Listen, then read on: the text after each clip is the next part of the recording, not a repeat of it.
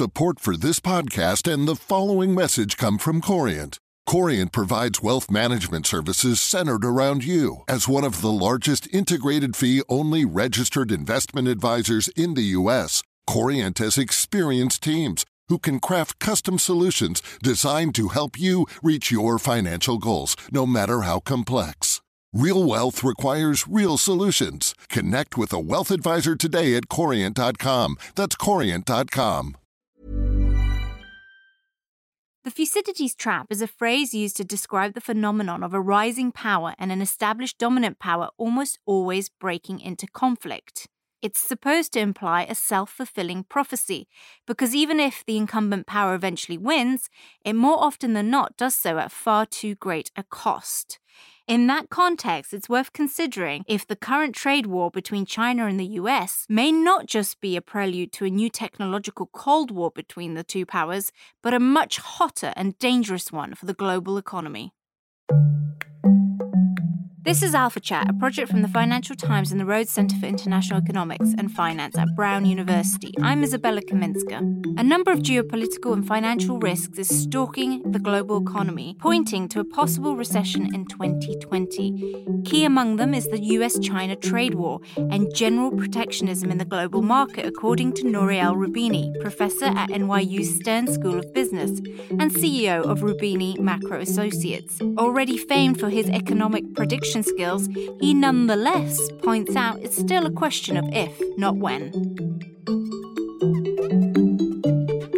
Well, I don't believe that the recession occurs mechanically in a deterministic cycle, even if in the U.S. experience, on average, about 10 years a recession has occurred.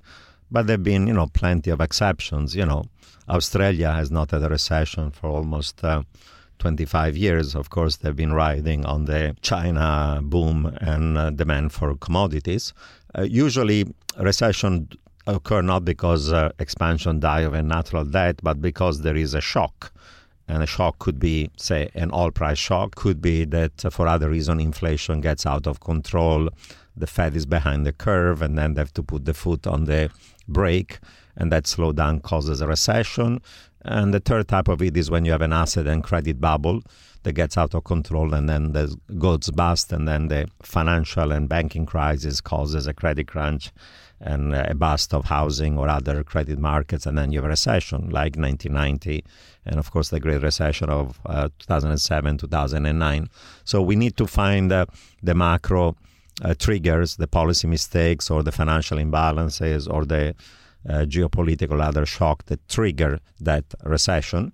What I'm arguing is not that we need to have a recession next year because we have been already in 10 years of expansion, but rather that there is a long list of factors.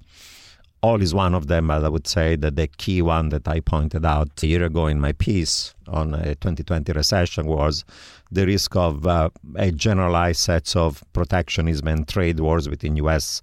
and not just China, but also other trading partners. But I was particularly concerned about the U.S.-China. And I pointed out that this would not be just a trade war, but it will become also a technology war, as the U.S. fears that China is going to dominate some of the technologies of the future. So a trade war, a tech war, and also a geopolitical war. I pointed out that in addition to oil shock and trade shocks, tariffs, there are also other U.S. policy that may lead to stagflation, slower growth, and higher inflation. One is restriction to immigration that reduced the supply of labor in a tight labor market. Another one, as I pointed out, was restrictions to trade in technology, data, semiconductors, and so on, that then imply deglobalization, balkanization, and disruption of global supply chains. If the U.S. were to go ahead with keeping Huawei on the list and not allowing them the exemption they have right now of buying for a few months U.S. semiconductors, you'll have a massive disruption of the entire global supply chain of tech and semiconductors. And anyhow, after what happened with ZTE and now Huawei, the Chinese have decided that over the next few years they're going to rely on semiconductors produced either at home or in safe countries and allies, but that's going to take several years. So, the tech shock and this disruption in tech and global supply chains is going to be a massive shock. And the U.S. is now imposing severe restriction on inward FDI, not just by China, but also other countries, and not just in tech, but in a wide range of sectors. So you're in a world in which you're going to restrict trade in goods, in services, in capital, in labor, in technology, in data, and so on and so on. And therefore, this is a major kind of supply-side shock to the global economy. And the combination of all these factors and the U.S.-China trade and tech war that leads then to a broader geopolitical Cold War, given the rivalry between U.S. and China, could be the trigger if it escalates from the current level of tension to a full-scale trade and tech war, could be the trigger for a global recession by next year. And if the shocks are large enough, my view is that even if the Fed were to take insurance cuts, even if the Fed were to more aggressively cut rates more than 50 basis points, even if the ECB, BOJ, and other central banks were to ease, if the shock is large enough, we are not going to avoid the recession. Same thing happened in 2007-09. Central bank aggressively cut rates. The Fed at that time had plenty of headroom from 525 all the way to zero. This time around, they're only having 250 basis points of headroom. ECB and BOJ have much less. They're already in negative policy rates. So central banks have more constraint on how much they can do in terms of conventional and unconventional.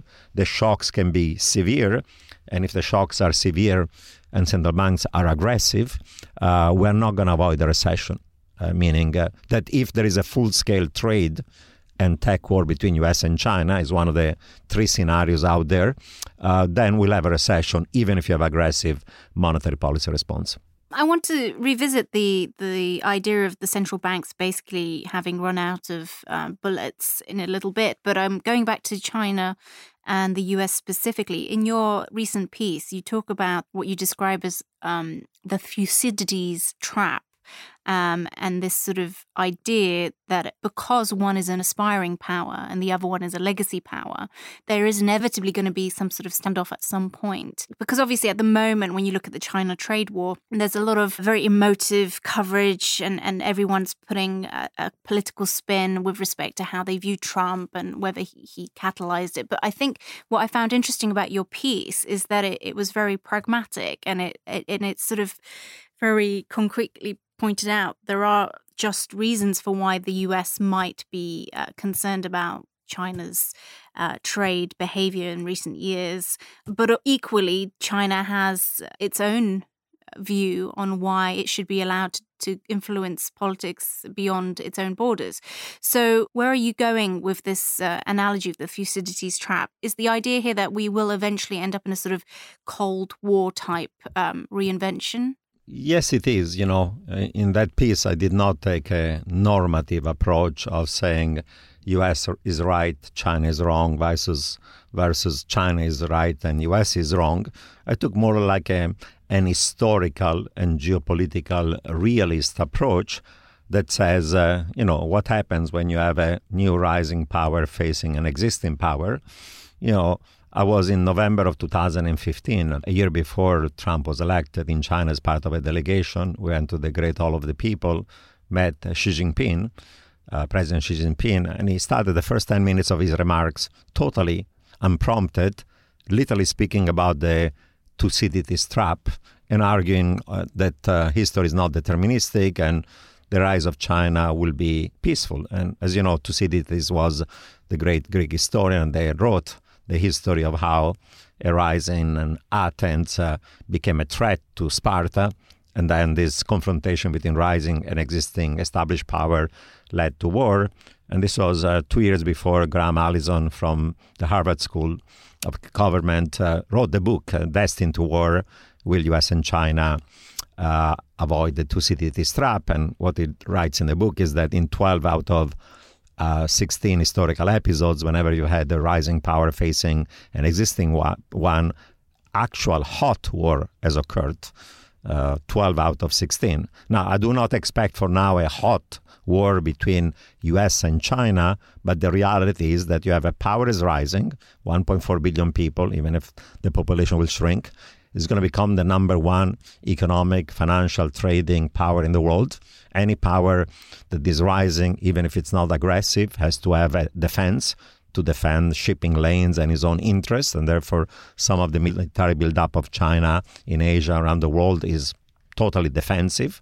U.S. instead thinks of it as being aggressive. U.S. doesn't want to abandon his own hegemony that has had since World War II in Asia, around the world, and therefore to see this trap will occur.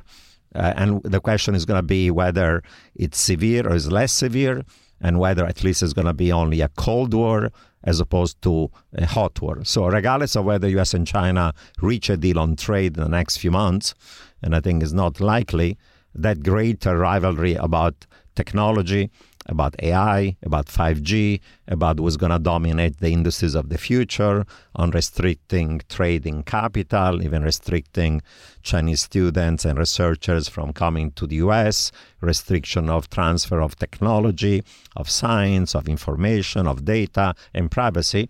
We are on a collision course. This Cold War will occur, regardless of whether the Chinese blame it on the US and the US on China. And both sides, of course, have done things that from a global point of view are not desirable and optimal. So as an historian, you have to think of it as realistically not how the world should be, but how the world is likely to be. And therefore, I see this Cold War coming.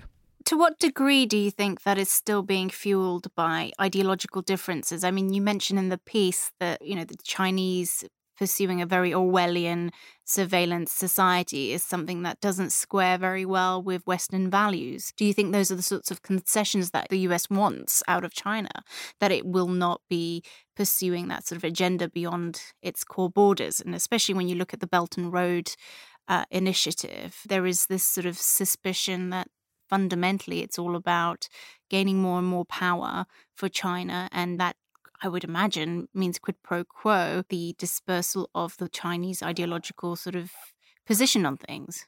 I think that actually this time around the ideological differences are less than in the Cold War between the US and the Soviet Union, where you had on one side, beacon of capitalism and market economy as opposed to socialism and communism, because first of all, China, while being nominally socialist or communist, it's a market economy, mixed market economy, call it state capitalism, and they're not trying to spread a communist ideology around the world. And on the U.S. side, at least under Trump, in the past we were defending, liberal democracy, freedom, rule of law, and other things, but Trump and his U.S. administration really doesn't care about that stuff. So actually, the ideological differences are really minimal.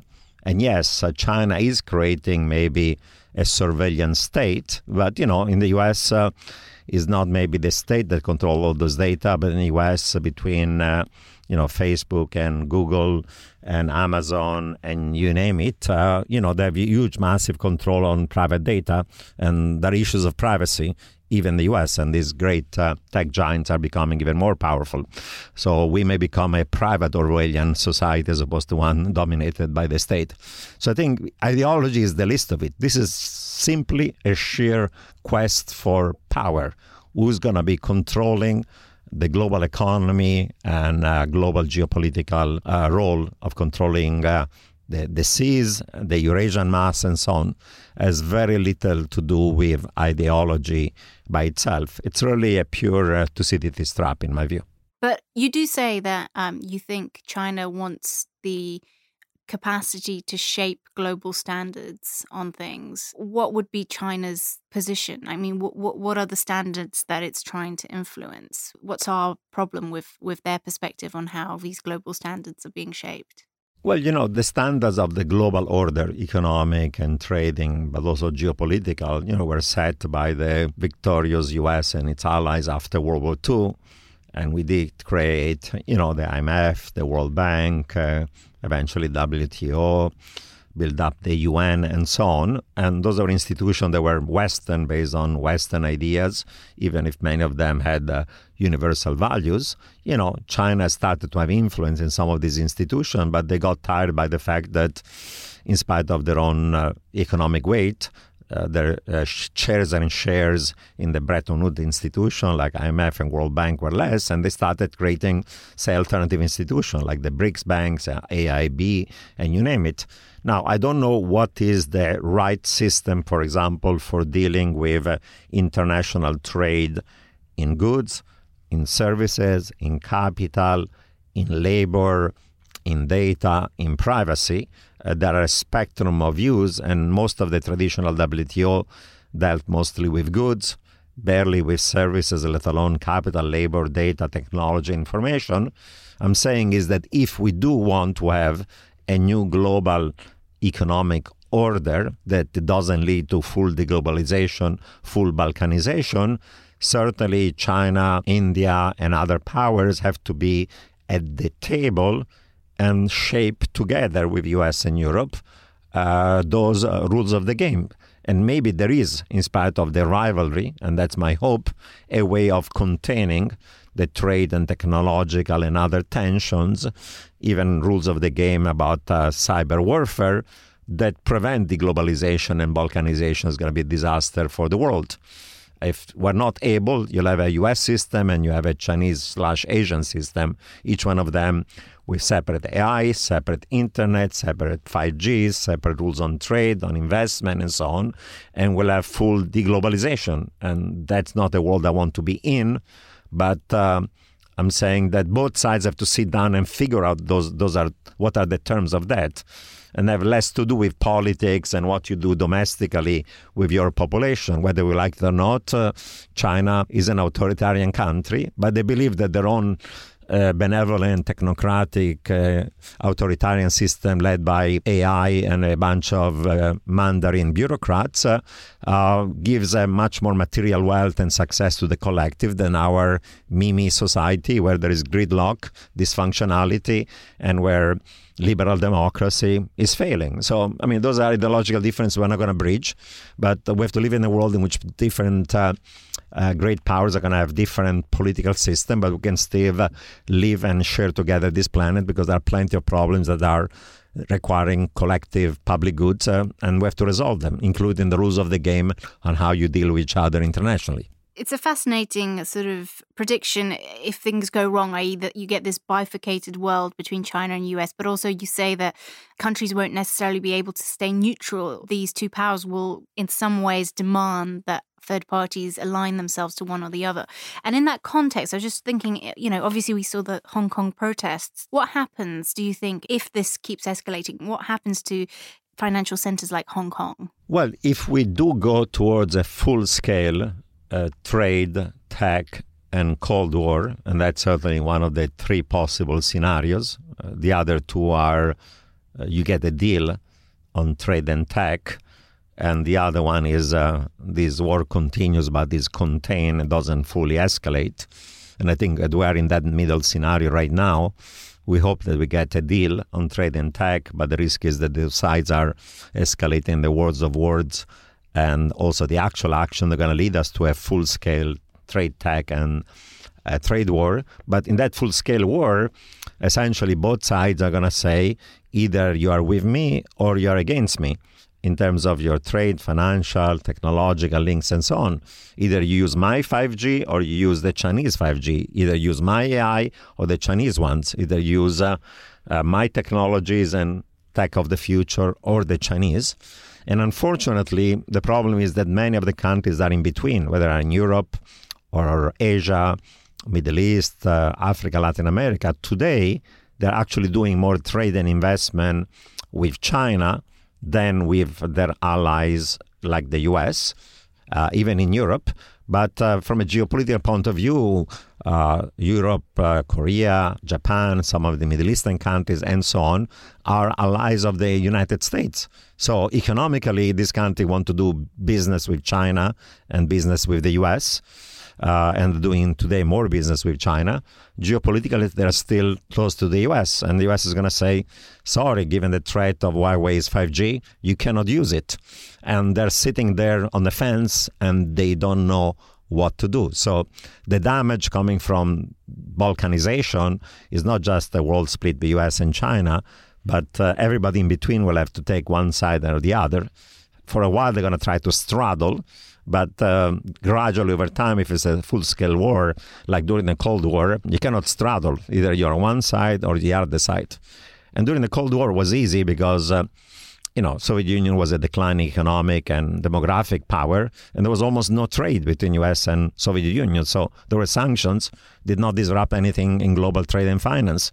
Now we're fully integrated, U.S., China, Asia, Europe, in this global economy, and to disintegrate and to deglobalize and to balkanize is going to be a royal mess that's going to cause a U.S. and global recession in the short run. In some ways, it's probably even more complicated than Brexit. Much more complicated than Brexit. Which I didn't think was possible.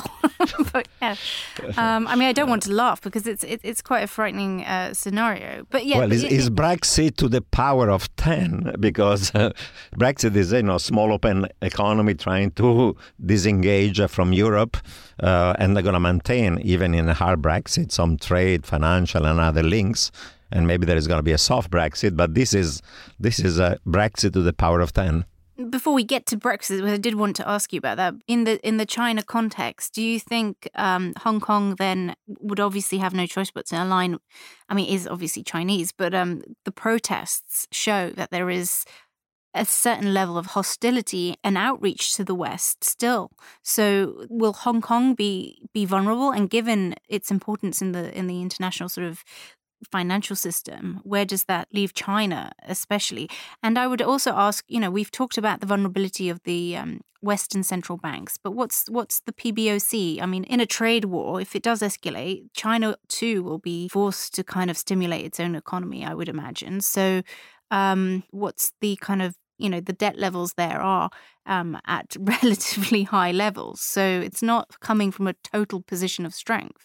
Well, on Hong Kong, when there was the agreement for the handover, the agreement was, until 2047, you had one country and two systems, and China would respect the political freedoms of Hong Kong and so on. But the reality is that, in the last few years, with President Xi Jinping becoming more authoritarian, and then you had the umbrella movement, the Chinese have decided to slowly tighten the screws, and it's not been just overnight with this extradition law, but as I go every year to Hong Kong, every year, slowly, you have more Chinese control of levels of powers and the influence who are going to be the ruling, people in Hong Kong and so on. And now you have a key element, because until now, you could protest against Tiananmen, against whatever not you want freely, and you knew you were safe in Hong Kong. But, if you are a dissident and then you commit, unquote, a crime, according to China, not only you could be arrested and up 6 months in jail like some umbrella movement dissidents did, but, they can extradite you to China and you may rot for the rest of your life in Chinese prisons. So that's why this matter is more sensitive than others. I would have thought that maybe China would more slowly and gradually absorb Hong Kong in its own economic, legal, political system. But I think that this escalation of the Cold War between US and China has led them to say, I'll be tougher on Hong Kong. They might start also to be tougher on Taiwan, among other things, and so on, rather than be patient. So I think that the rise of the Cold War and Thucydides trap is part of the reasons why the Chinese now are more aggressive in pushing stuff that, of course, causes a reaction. Already people in Hong Kong, and I see it for the last few years, that are self-censoring. Dissidents, journalists, artists, anybody there, you're more careful to what you say because you could get in trouble. You start with self-censorship, then it becomes formal censorship, and then becomes something like extradition law. And if you say things you shouldn't, you end up in jail and you get extradited. It's a slippery slope. I fear that in spite of these protests, we're going to be on that slippery slope, slowly and gradually. Maybe not totally overnight, but effectively, politically, China has already taken over Hong Kong. Now, Hong Kong can still remain a meaningful financial center as long as they maintain the rule of law for financial services, right? I mean, that's what China has been doing, say, we're going to open up our financial markets. We're going to build up Shanghai and others as important regional financial centers, and so on. Now, if there's a real crackdown, people are going to get nervous, but if they maintain the rule of law, at least on financial services, maybe people are going to still use Hong Kong as a major financial center, and it is still one. Of course, if they have a full Cold War between US and China, and now, some Canadians embroiled in the Huawei case have been arrested. And I know of U.S. corporate leaders who are worried about going to China. And we know that actually some Chinese were literally arrested in their hotel in Hong Kong and taken over on the other side. Maybe if the tension rise, if you're a Westerner, you have to say, well, what happens if I live and work or visit Hong Kong and something happens, maybe even a trade spat between U.S. and China, and I become actually a pariah. I become a pawn in that. I could be arrested and I could be extradited. If that were to happen, then Hong Kong as a major financial center would really diminish, or at least those who are expats that are a significant part of that offshore financial center might start to think twice whether they should be in Hong Kong or go back to London or New York or move to Singapore. We are not yet there, but that's a risk if there is a really violent escalation of this stress. Do you think these tensions would have come to a head irrespective of Trump, or do you think Trump has definitely been the catalyst? I think that with Trump, they have accelerated in a way that makes this Cold War coming sooner and faster and more violent. But as I said, President Xi Jinping was telling us about the risk of a Thucydides trap a year before Trump was elected, or he was barely running. And historians and geopolitical experts have been saying, the rise of China is going to imply some degree of rivalry. Even under the Obama administration, Obama saw the rise of China. U.S. has had hegemony in terms of the security of Asia since World War II, wanted to maintain that hegemony. Xi Jinping said, no, we don't want U.S. hegemony, but we want equality, geostrategic equality in Asia. U.S. says, no, we want to maintain our hegemony in Asia. And Obama made that famous pivot to Asia. Now, the pivot to Asia could not be just sending 500 Marines to Australia. It had to have an economic pillar to anchor ASEAN and other countries to the U.S. rather than China, or have them be on both sides of it. And that pillar, the economic pillar, was TPP. That would have led these countries to have more trade and financial links with U.S. But Trump comes, and literally the first week he's in power, the first thing he does, he says, I'm going to get out of TPP. So all these countries that were sitting on the fence and want to be in good terms with U.S. and China and build more links with U.S. While they build links with China and at the TPP. There is no TPP at the time where China is the BRICS Bank and the AIIB Bank, and it has its Silk Road, and it has the BRI, and has its own trade RCEP initiative. So gradually, the forces of gravity without TPP are going to move all these countries gradually and slowly into the economic trading and financial sphere of influence of China, and with that also politically and geopolitically. If you're Australia, you do so much business with China, politically you cannot attack China on rule of law, democracy, human rights, and all that stuff. You have just to shut up and censor yourself, because so much of your success depends on China. So unfortunately, Trump on one side has escalated this war, but on the other side, he has absolutely no strategy on how to maintain a significant, if not hegemony. I think hegemony at this point is the past. The best that U.S. could achieve is to have a strategic balance between U.S. and China in Asia. Even that one at this point is at risk.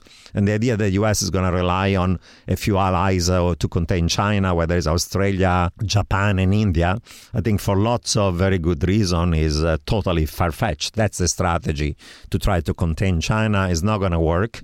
And if you try to contain China, because under Obama, the strategy is we cooperate on many things, we compete on others, and we're trying to maintain good relations. Right now, instead, the new national security strategy of the the US is China is a strategic competitor and rival, and we have to literally contain it. A rising power like China, you contain it, is going to be rightly become defensive and then aggressive. There is no way that you can have containment of China without eventually having risk of not just a Cold War, but eventually a risk even of a hot war. They're playing with fire, literally, with China. And where does it leave Europe, and specifically the UK? What are your latest thoughts on Brexit and the growing likelihood of a hard Brexit in October? First of all, Europe and Eurozone is in the middle, is its own sets of problems and fragilities, economic, political, and after the EU elections, there are these populists that are not in power, but are going to influence the debate on Europe. On Brexit, I'm still of the view that I'm not sure that we'll have a hard Brexit. And I'm not sure for the following reasons. Suppose that they choose Boris Johnson or whoever as the new PM on a hard Brexit campaign, meaning I go try to do a deal. If there's no deal, I'll have hard Brexit. There is not a majority right now in Parliament for a no-deal Brexit. They voted actually against it.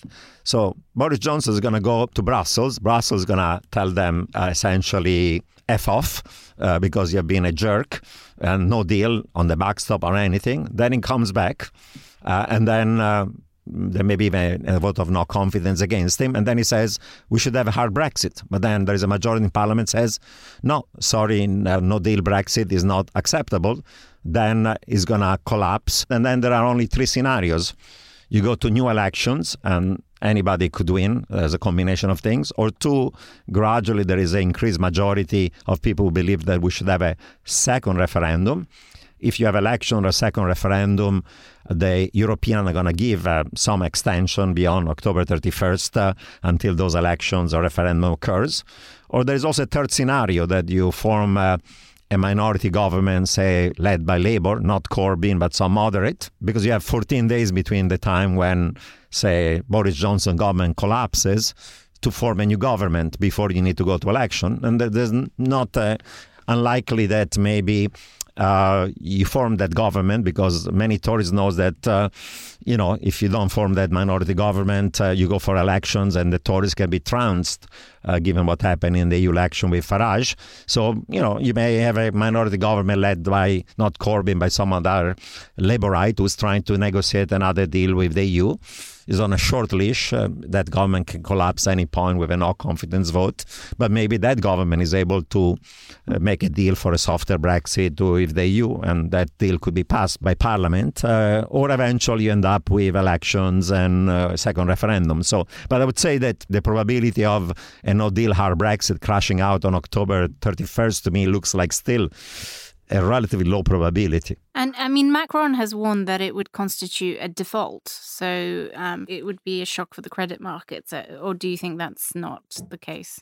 While the damage from a hard Brexit is bigger on the UK rather than the EU because of the trade links, the shock to business confidence coming from hard Brexit could be severe enough that actually that could be a tipping point for even the European Union and the Eurozone economy go into a recession. Because suppose you have hard Brexit and it's a bit of a chaos in spite of the preparations, and you have long lines at Calais, Dover, every port, and you have some ripple effects on financial markets, even if they say we prepared for everything, then that shock to business confidence implies that you already have all this other global uncertainty, US and China and Mexico and potential auto tariffs and you name it, and politics and EU elections and populists. We're already in a massive slowdown because given the policy uncertainties, there's an option value of waiting. If you are any business in Europe, in the UK, in US, in China, emerging market, you don't do any more capex because you don't know how the world is going to be. So there's already a capex strike that is going to push the global economy into a stall. You get a hard Brexit, and even in the EU, that shock implies then a collapse of business sentiment that pushes the EU into a recession. So people say US greater bargaining power and leverage in a hard Brexit because most of the pain is on the UK. Not true. In this very fragile moment where everything is fragile and everything is uncertain, the shock of hard Brexit could hurt the European Union and the Eurozone economy as much as the UK. And then you end up into a true a European and Eurozone recession. And I think the Europeans themselves realize it. They're tired of these Brits not knowing what they want. But jumping off the cliff of a hard Brexit on October 31st is too risky for both sides. And if the Brits have not yet come to reason and figure out in their schizophrenic brain what they want to do, I think that the Europeans are going to have no choice but give them another extension until another election, until another referendum, until another minority government, until maybe you even reverse the Brexit. There is no choice because the alternative is a jump into the unknown, and the unknown might be just a cliff and you all crash. So even a Macron who said enough is enough, and many other Europeans, I was told in Brussels and Berlin and Paris recently, enough is enough. October 31st is a hard deadline. Unfortunately, it's not going to be a hard deadline. But that just invites the possibility that we live in this limbo forever, like Schrodinger's cat, both alive and dead. But better this limbo than the alternative, right? In the limbo, the UK is effectively still having full access to the single market. The limbo is great for the UK. Even if you had a deal for 2 years, you have full access to the single market, and then you have to negotiate the transition. So a limbo is not good and affects negatively business confidence, but that limbo and full access to the single market is better than hard Brexit, where it's like a shock to the system. It's not ideal, but between the two, I'd rather be in that limbo. So we're starting to run out of time. And obviously one of the topics I did want to ask you about in some sort of length was the emerging cryptocurrency parallel monetary system that is supposedly going to take over the world very shortly. Both you and I have critiqued the sector quite strongly. Is there anything that has recently come to your attention that sort of corroborates or has changed your mind or moderated your views in any shape or form? Or to the contrary, are you doubling up? No, I maintain my views. In spite of the recent rally in Bitcoin and other cryptocurrency, in 2017 they went Bitcoin from 1,000 to 20, and then in 2018 it crashed from 20 down to 3. Now it's gone up to 7. People say it's the beginning of a new spring. I don't believe it because fundamentally these are not currencies. A currency has to be a unit of account, means of payment, stable store of value. And as we know, neither Bitcoin nor other are. They cannot scale, 5 transactions per second, and with proof of work, and alternative like proof of stake are not going to work or going to lead to massive concentration and centralization of power and oligopolies. So the issue of scalability has not been resolved. Everything is centralized from miners to exchanges, to developers, to concentration of wealth. Is not a stable store of value over goods or services or even wealth, because the value can be going up and down 10, 20% literally in a matter of hours. And nobody is using it as a unit of account. So I think even more than the past, in stable, advanced economies with low inflation is not going to become a means of payment. I think that one is completely dead and not improving in spite of all the talk about stuff. And then, then people have realized it, and then people say, okay, cryptocurrencies and shitcoins and so on are not going to become the base of a new monetary system, but we have this great new technology of blockchain or DLT. But even in that technology, I think the reality is the following one. Because everybody's excited about corporate DLT. What they call blockchain is blockchain in name only. It's private, not public. It's centralized, is not decentralized. Is permissioned, is not permissionless. So they call it blockchain because it's sexy and it sells, but it's nothing but a glorified distributed database. And we've had distributed database forever. I use Google Docs with colleagues, and we permission the 5-10 folks who can use it together, share and change document. Has been there forever, and there are plenty of other technology. Nobody would call them DLT. Nobody would call them, blockchain. Just distributed databases and so on. And those things are great, and they're going to be growing. They have nothing to do with DLT, have nothing to do with blockchain. And there is no corporation, private or public, and no government is going to be willing to put all of their balance sheet, P&L, relation with customers and clients on a public ledger. And all these attempts among major banks to form even these R3 and other coalition have failed because at the end of the day, they have to share data, and they're all very territorial about their data, and they cannot resolve these things. That's why, there have been tons of studies. The people said we can use blockchain in, say, solving the world, the poverty, refugees, giving identity, banking the unbanked. There's been a study of 43 examples of using blockchain technology for doing goods for the world. Out of these 43 case studies, proof of principle, zero cases have succeeded. There's not a single case. So all these people who say blockchain here, blockchain there, and everybody's now adopting it, they're all proof of concept experiment. They have all 100% completely failed. And the thing that they call blockchain are not blockchain. So to finish off very quickly, I thought I'd ask you, in the event of a 2020 global recession, how do these speculative shitcoins fare? What's the likelihood that they survive the recession? First of all, 81% of them were scams in the first place. 11% of them were dead or failing.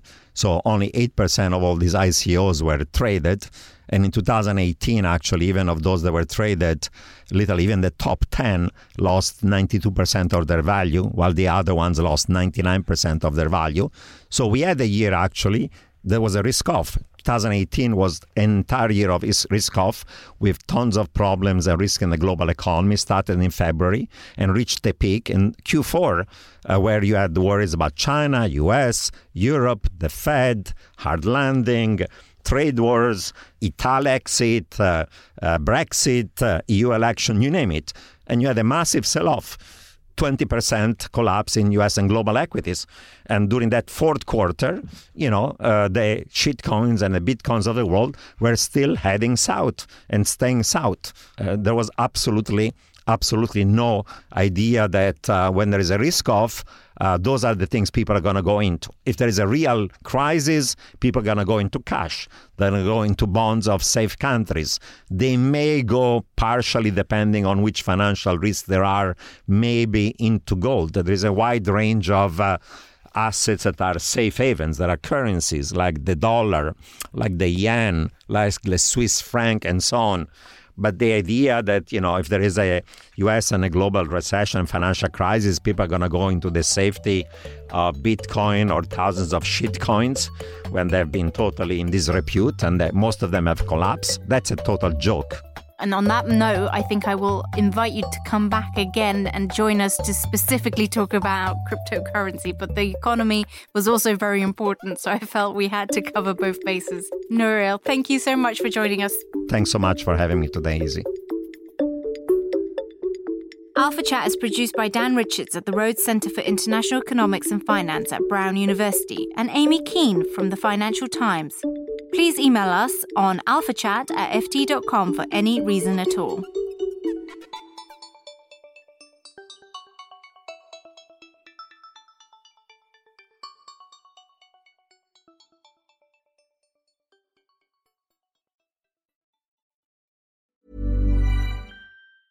Support for this podcast and the following message come from Corient. Corient provides wealth management services centered around you. As one of the largest integrated fee-only registered investment advisors in the U.S., Corient has experienced teams who can craft custom solutions designed to help you reach your financial goals, no matter how complex. Real wealth requires real solutions. Connect with a wealth advisor today at Corient.com. That's Corient.com. Flexibility is great. That's why there's yoga. Flexibility for your insurance coverage is great too. That's why there's United Healthcare Insurance Plans. Underwritten by Golden Rule Insurance Company, United Healthcare Insurance Plans offer flexible, budget-friendly coverage for medical, vision, dental, and more. One of these plans may be right for you if you're, say, between jobs, coming off your parents' plan, turning a side hustle into a full hustle, or even missed open enrollment. Want more flexibility? Find out more about United Healthcare Insurance Plans at uh1.com.